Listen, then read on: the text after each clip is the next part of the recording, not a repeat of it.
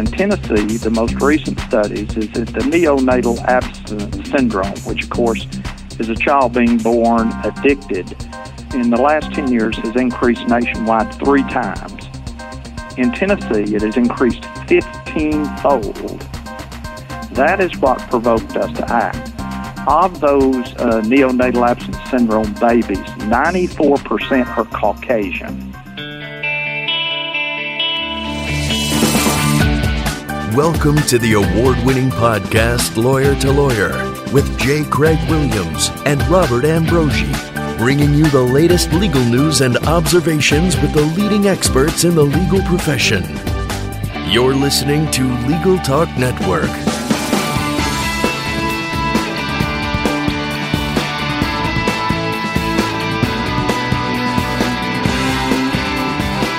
Hello and welcome to Lawyer on the Legal Talk Network. This is Craig Williams coming to you from Southern California. I write a legal blog called May It Please the Court, and my co-host Bob Ambrogi is off today. Well, here's a quick note before we get started. We are conducting a survey to learn more about our listeners, and we want your feedback. Is there something you want to hear more about or a product you want to learn more about? Let us know. Visit LegalTalkNetwork.com/survey and take a few minutes to fill out the survey. We'll thank you in advance for your feedback and also want to let you know that select listeners who complete the survey will be interviewed for an upcoming Legal Talk Network special report. Visit LegalTalkNetwork.com/survey. And before we introduce today's topic, we'd like to thank our sponsor, Clio, an online practice management software program for lawyers at GoClio.com. Well, on July 1st, a new law took effect in Tennessee that holds pregnant women criminally accountable if they use illegal drugs while pregnant. More recently, the first woman charged under this new law has come to national media attention. She was arrested 2 days after giving birth and has since admitted to using meth days before going into labor. Her arrest has sparked a controversy between state interests and several groups opposed to the recently enacted measures. So here to discuss this topic, we'd like to welcome Thomas H. Castelli. Mr. Castelli is the legal director for the American Civil Liberties Union of Tennessee. Prior to joining the ACLU, Castelli provided litigation counsel to businesses and law firms with counsel on call and was a founding partner with Castelli & Knox LLP, a small general practice firm with an emphasis on employment discrimination and wrongful discharge. He also worked as an associate at Schulten, Ward & Turner LLP, as well as Sutherland, Asbill & Brennan LLP, where he focused on employment, construction, bankruptcy, and general business litigation. He's a native Tennessean who grew up in Murfreesboro. Welcome, Tom Castelli. Thank you very much. Thanks for having me. And in addition, we have joining us today is Tennessee House Representative Mike Carter. Mike is a longtime resident of Ooltewah, Tennessee, and I know I pronounced that wrong, who practiced law for 20 years and was appointed as a judge in 1997 by then-Governor Don Sundquist. In 2009, Mr. Carter served as special assistant to then-County Mayor Claude Ramsey. Then in 2002, he ran unopposed as a state representative to serve the people of the newly created 29th District of Tennessee. He serves on the House Civil Justice Committee, House Finance Ways and Means Committee, and the House Ethics Committee. He also serves on the Tennessee Advisory Commission on Intergovernmental Relations and as the House Judicial Oversight Panel. Welcome, Mike Carter. Thank you very much for having us. Well, Mr. Carter, you voted for this law. It was passed by a healthy margin, and it has significant bipartisan support.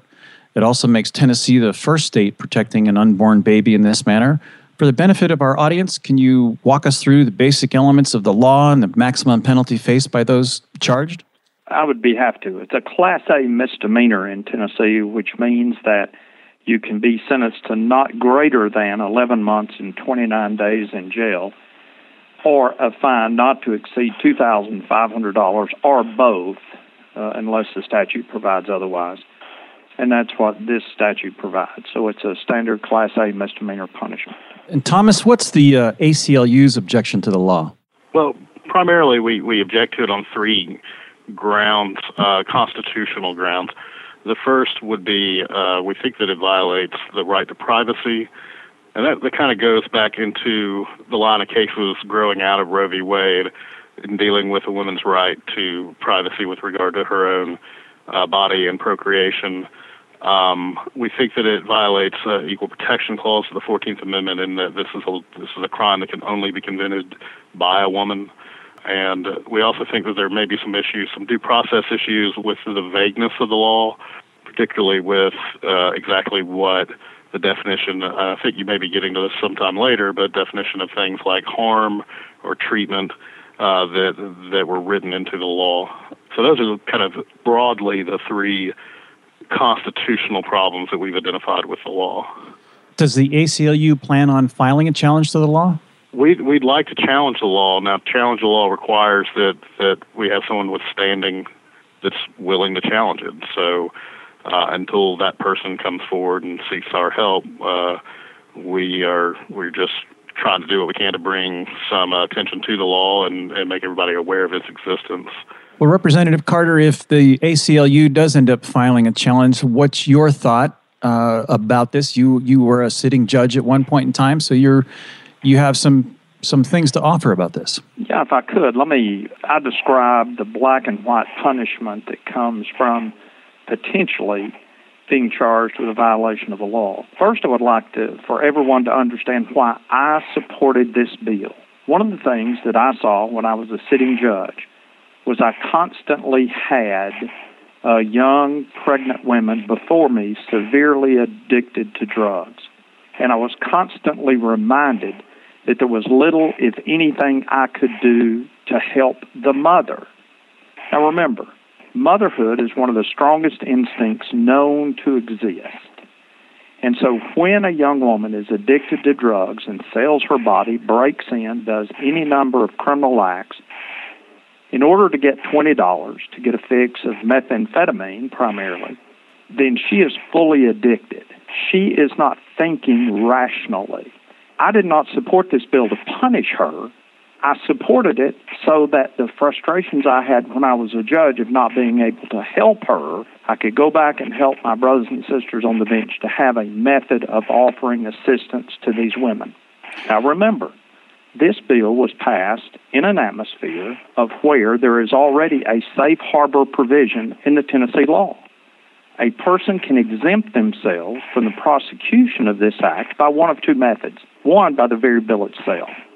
Checking in, becoming involved in a drug rehabilitation program, you cannot be prosecuted. But prior to that, and in existence prior to this law, was what we refer to affectionately as the Safe Harbor Act. I think it was started in 2012 or 2010. Fairly recently, I was not a member of the legislature at the time, so I don't know exactly when it started, but it's been about 3 or 4 years. My research yesterday and today, I cannot find a single woman who has taken advantage of the Safe Harbor Act. Now, let me briefly explain what that does. That says if I go in for a checkup, I go in to see a physician, and I'm pregnant, and I'm obviously addicted. If I reveal that addiction to the doctor, and the doctor refers me to a rehabilitation or a program to help me with my substance abuse, that the Department of Children's Services cannot use my circumstances in any way to take my children away from me once born. As I said a few minutes ago, the latest results came in. I haven't found one person who has taken advantage of that. So if we start this conversation that the legislature in Tennessee and both liberals and conservatives broad basis support for this bill on both sides of the aisle, we did not look at this bill as a way to punish a pregnant woman. We looked at this bill as an opportunity, a tool that we could use to assist her with her addiction. In my 9 years on the bench, I cannot tell you how many people were before me. We once did a survey, and we opined that 85% of all of our criminal cases were drug or drug-related, not drug possession. I'm talking about they broke into your car in order to steal your stereo, to sell it, to get crack or meth, etc. You have to understand, putting these people in jail, punishing them, putting a fine down on them, giving them 90 days in jail is an absurd response to the issue before us. The issue before those sitting judges and those DAs and the probation officers that work in court who want to help this young woman change her life is that we had no way to do that.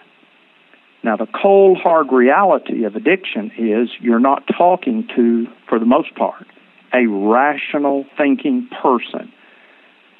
You're dealing with a person who has an illness, who is addicted and cannot think logically. So we can't set them down and explain that they're harming their child in an in vitro situation, that they're killing themselves. You can't do that. The only thing that most of the folks will respond to is the threat of prosecution. We do not have the jail space, nor did I know of any judges who had the inclination to punish people for being addicts. That's an absurd result. So when I first read this bill, I said, thank you, Lord.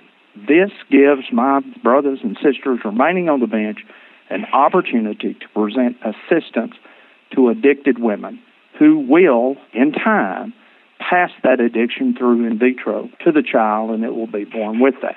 So that's the background, that's the intent, and that's the thing. Now, when you have a bill that comes before the floor, and it is supported broadly by liberals and conservatives, cutting across all lines, and your opposition comes from the far right and the far left, when you have the pro-life people and the pro-choice people joining to argue against a bill, you know something isn't quite kosher. And when you have the far left and the far right upset with the bill, you got to be doing something right. And so I'm not speaking for the House of Representatives. I'm speaking for myself. That was the basis for my strong support for the act. Tom, one of the things that the ACLU has indicated is that this new law may drive more women to seek health care from unlicensed professionals and other bad situations. But one of the curious things that I've got is, does this law, under the ACLU's interpretation, apply to alcoholics as well as drug users? I mean, at some point in time, it is illegal to be drunk, just like it is illegal to use illegal drugs. But is there a problem with that? Well, I think there are a couple of different interpretations of this law as written. The one that Representative Carter kind of just explained, going with that interpretation, this law only applies to, as a Class A misdemeanor, to pregnant women who use illegal narcotics. That's defined in the statute by reference to another statute.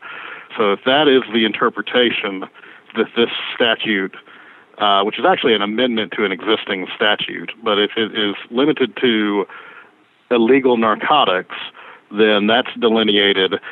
My reading of the definition of illegal narcotics means that it includes any opiate, which would be your morphine, your heroines, your prescription painkillers that are opium-based. It includes marijuana, and it includes cocaine. There's some dispute or some question of whether it actually includes meth. I think it was meant to include meth, but just because of the way the code's written, it might not actually include meth, and that'll be up to a court to interpret. There's another way to interpret, though, the statute as written. There's two sections to the statute. One basically says that, well, the statute itself is what actually brings embryos or fetuses into the assault statutes in Tennessee. So it defines the word person to mean a person and an embryo or fetus. Then there is a section that specifically exempts from assault statutes pregnant women with regard to any act or omission concerning their own embryo or fetus. That has now been amended by the statute to say any unlawful act or unlawful admission, or any lawful act or lawful admission. So there is it could be interpreted to mean that if a pregnant woman takes an unlawful act or an unlawful admission with regard to her fetus, that could be criminally charged as an assault. That hadn't happened yet. I don't think that was also the intent of the legislature when they drafted this. In fact, every representative or senator that's talked about this, including Representative Carter, has said what they're targeting is misdemeanor assault for women who are using illegal drugs. So I don't think that if we went off of legislative intent, that this should cover women who abuse alcohol or drive drunk or do anything else that's unlawful that might lead to a result that causes harm to a child once born. They should only include the prenatal use of illegal narcotics as defined by the statute that causes harm to a child post-birth. Mike, what's the boundaries of this law? Is it feasible that at some point in time, a man who uses drugs before he impregnates a woman may likewise be punished under this statute? No basis whatsoever on the statute for that. Can I give you a little background? I appreciate Thomas's comments there. Certainly. I think they're right on target. This bill is limited to the, quote, illegal use of a narcotic drug. Now, interestingly, and let me say on behalf of the legislators throughout the world, it's a whole lot easier to be a judge and say, what did they mean by that, than to be a legislator and make sure that we write that statute and just without any errors. Last night when I reviewed the statute for today's show, I said narcotic. Why did we say the word narcotic? And did we define narcotic to include methamphetamine? Well, why? Because in Tennessee, the most recent studies is that the neonatal abstinence syndrome, which of course is a child being born addicted, has in the last 10 years has increased nationwide 3 times. In Tennessee, it has increased 15-fold. It is an alarming problem in the state of Tennessee, and primarily in certain areas of the state of Tennessee. That is what provoked us to act. Of those neonatal abstinence syndrome babies, 94% are Caucasian. And so this is, when I was on the bench, I discovered an amazing thing. When I first went on the bench in 95, crack cocaine was wildly popular. It applied to all races, all ages, everything. As methamphetamine became into the forefront here in Tennessee, at least, and became very popular, it divided along racial lines. It's amazing to sit on that bench and watch day after day. I saw the groups divide. I saw the African Americans go with crack cocaine, and the Caucasians go with methamphetamine, and Hispanics simply go to work. So I divide them into 3 general categories. And what you're seeing now is, this statute is directed primarily by its impact, will be at least 94% of those people are Caucasian that it will affect. And so I have no racial divide in this myself, but practically that's where the division comes because it's a methamphetamine epidemic in Tennessee. And that's primarily our thrust and our intent. And I'm speaking only for myself and for no other member because I guess because I'm the only judge in the House, I have a retired judge, I have a unique perspective, right or wrong, valid or invalid. But my perception is to sit there and see these women and not be able to do anything about it. And of course I could tell them, I hope that you'll go, I hope you'll do this, I hope you do that. But remember, addicts are ill. They cannot respond responsibly, the vast majority of them. And when a young mom, a pregnant woman will sell herself, steal her grandmother's jewelry, do whatever it takes to get $20 for another fix, then we've got someone that we've got to get their attention. So I don't see this as punishment, being vindictive. I'm not aware, and I go to the judges' conferences every year. I've never met a judge that wants to put an addict in jail. That's like giving them a paintbrush and telling them to paint the wall and they'll be healed when they get through. We must address the issue, and we must help these people in their addiction. Now, if we don't have a statute that allows us to get their attention, and the only threat we have over them is the threat of incarceration. And let me finally say this.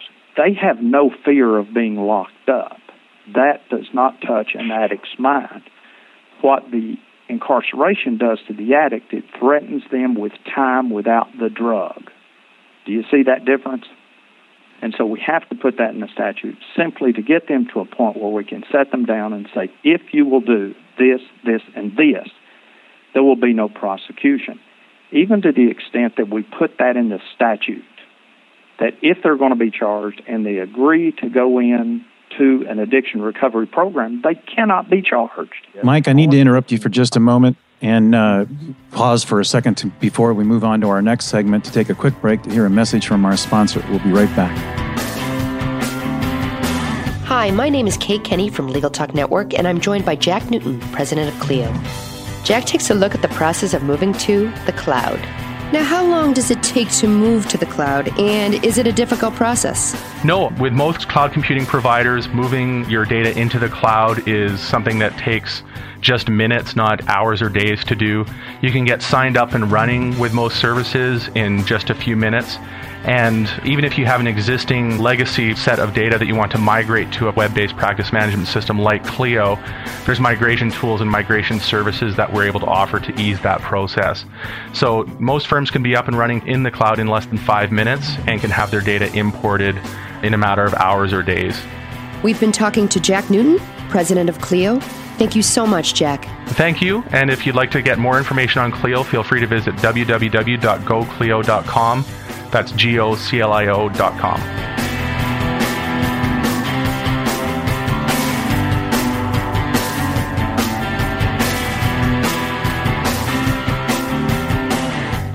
And welcome back to Lawyer to Lawyer. I'm Craig Williams, and with us today is Thomas Castelli from the American Civil Liberties Union of Tennessee and the Tennessee House Representative and retired Judge Mike Carter. Mike, I apologize for interrupting you right before the break, but if you want to finish your thought, please go ahead. No, my concern, and I'm sure is Thomas's concern, is that we need to do something to help these women have productive, addiction-free lives. This is our first stab at it. Remember that Tennessee had a law in effect that did exactly the same thing from 1983 to 2012. There was an amendment to that law which inadvertently, or certainly without knowledge of the House, eliminated this statute where a mother could be charged. It's what we used to call the old crack baby statute.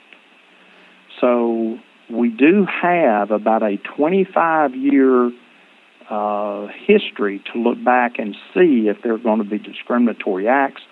Are there too many prosecutions? Is this helpful or harmful?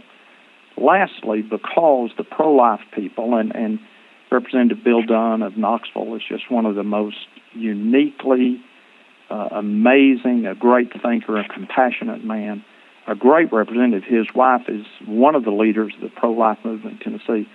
So for him to come to me and say, Mike, I oppose you on this, I had to stop and think about that.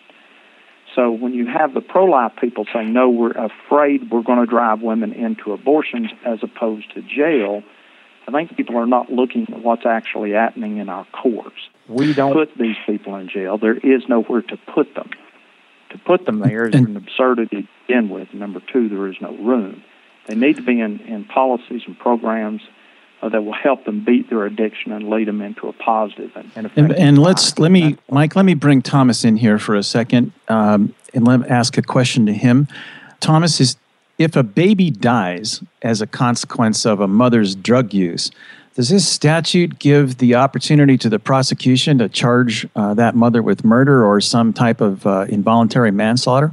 No, this statute only affects not aggravated, simple assault.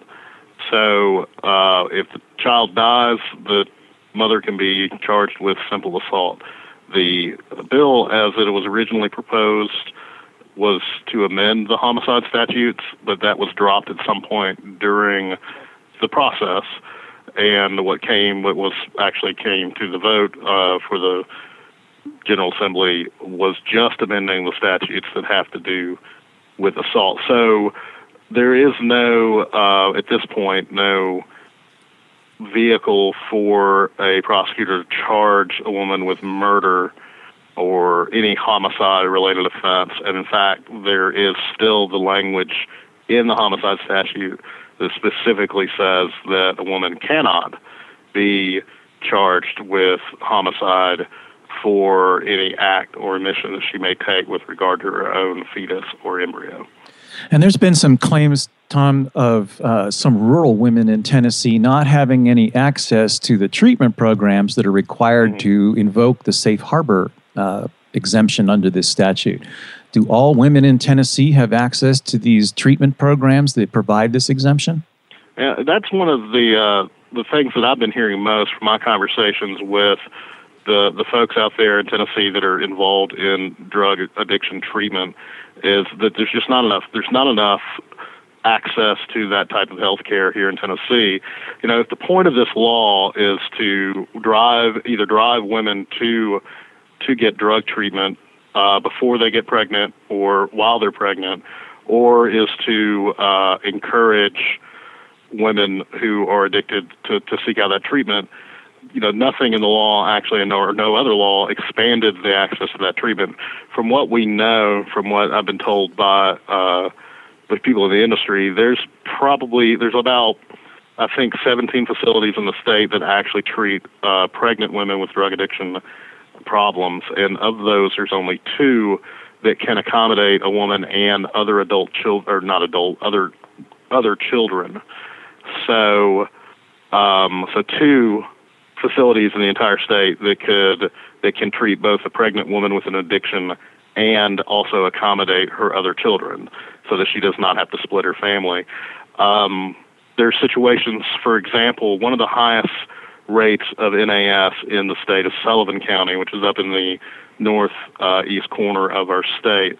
The nearest treatment facility to Sullivan County, which has this high percentage of NAS, for inpatient residential treatment for pregnant women is Knoxville, Tennessee, which is about 110 miles away. So there's a lot of concern that women, and Sullivan County is not necessarily rural. I mean, there's the Tri-Cities up there is a fairly populated area of the state, but there are much more rural areas in the state that may not have access to a residential drug treatment facility.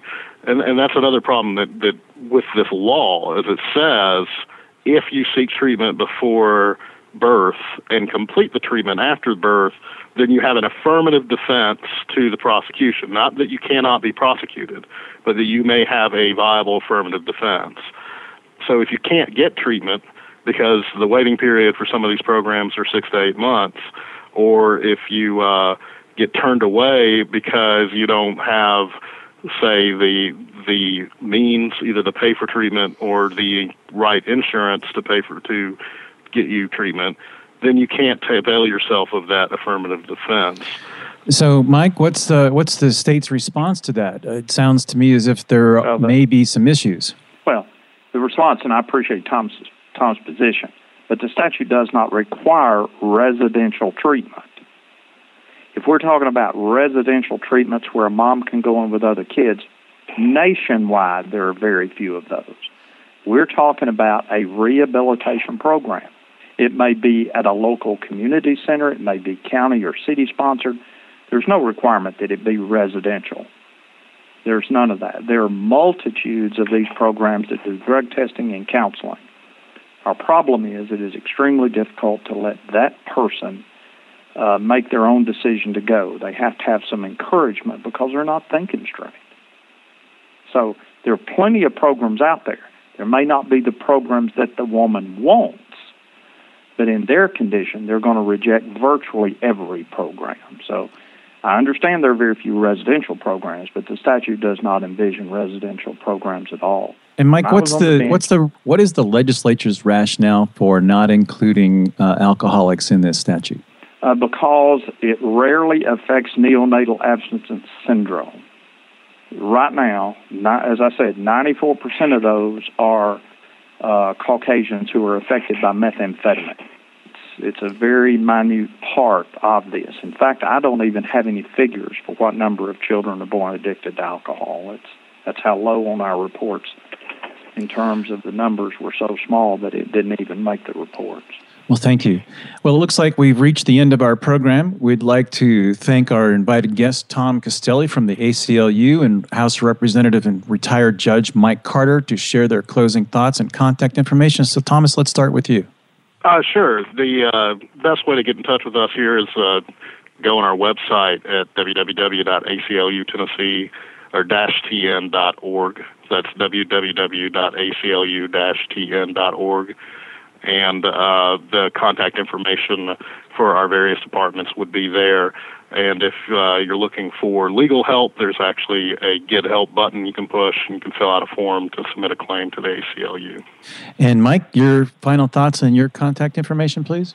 Well, my final thoughts are I think Tom and everyone agrees that we need to assist people in getting off drugs. And so anything that will help and assist with that, I'm going to be in favor of. I hope that this bill works. It sunsets after 2 years. We'll be able to study the past and the present to see if it's effective, and it's not, let's do something else. We need to help these folks, not hurt them or punish them.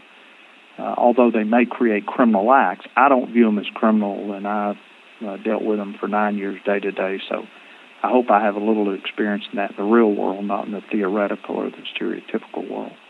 Anyone that would like to contact me concerning this is welcome to do so, and they can email me at rep.mike, M-I-K-E, Carter, C-A-R-T-E-R, at capital, C-A-P-I-T-O-L, .tn.gov, and I'd be happy to have anybody's inputs on this. And Tom, if you hear anything about it or anything that you think I'd be interested in, please call me and let's stay in touch on it and hopefully see that this turns into a positive thing. If not, we'll change it and do something better. Okay. Great. Well, thank you, gentlemen. We very much appreciate it. And now we've come to the point in the show where I've got 30 seconds to share my closing thoughts before I get cut off by the buzzer. So here we go. It seems like a very well-intended statute. I understand some of the constitutional issues raised by Tom that concern me greatly regarding the effect of this on women as opposed to men. I also see it being applied in a way that is narrowly restricted to drugs and doesn't include alcohol, despite the apparent low incidence of alcohol-related issues with babies. Maybe it's more prevalent in other states than it is in Tennessee. But sounds like a good way to go. Just looks like there will be some difficulty in applying it and making it work. I know that we want to protect babies and protect mothers, but this may not be the best way to do it. At least that's my sense of it. Well, that brings us to the end of our show. I'm Craig Williams. Thank you for listening. Please join us next time for another great legal topic. And when you want legal, think lawyer to lawyer. Thanks for listening to Lawyer, produced by the broadcast professionals at Legal Talk Network.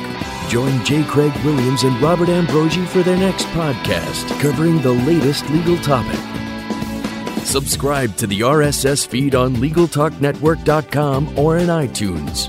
The views expressed by the participants of this program are their own and do not represent the views of, nor are they endorsed by, Legal Talk Network, its officers, directors, employees, agents, representatives, shareholders, and subsidiaries. None of the content should be considered legal advice. As always, consult a lawyer.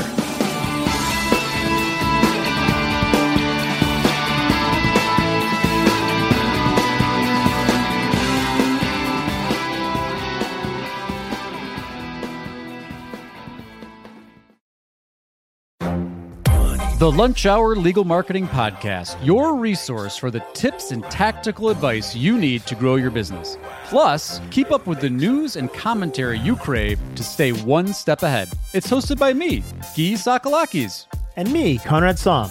Every other week, we break down the issues holding back your marketing strategy and talk about the changes you need to be prepared for.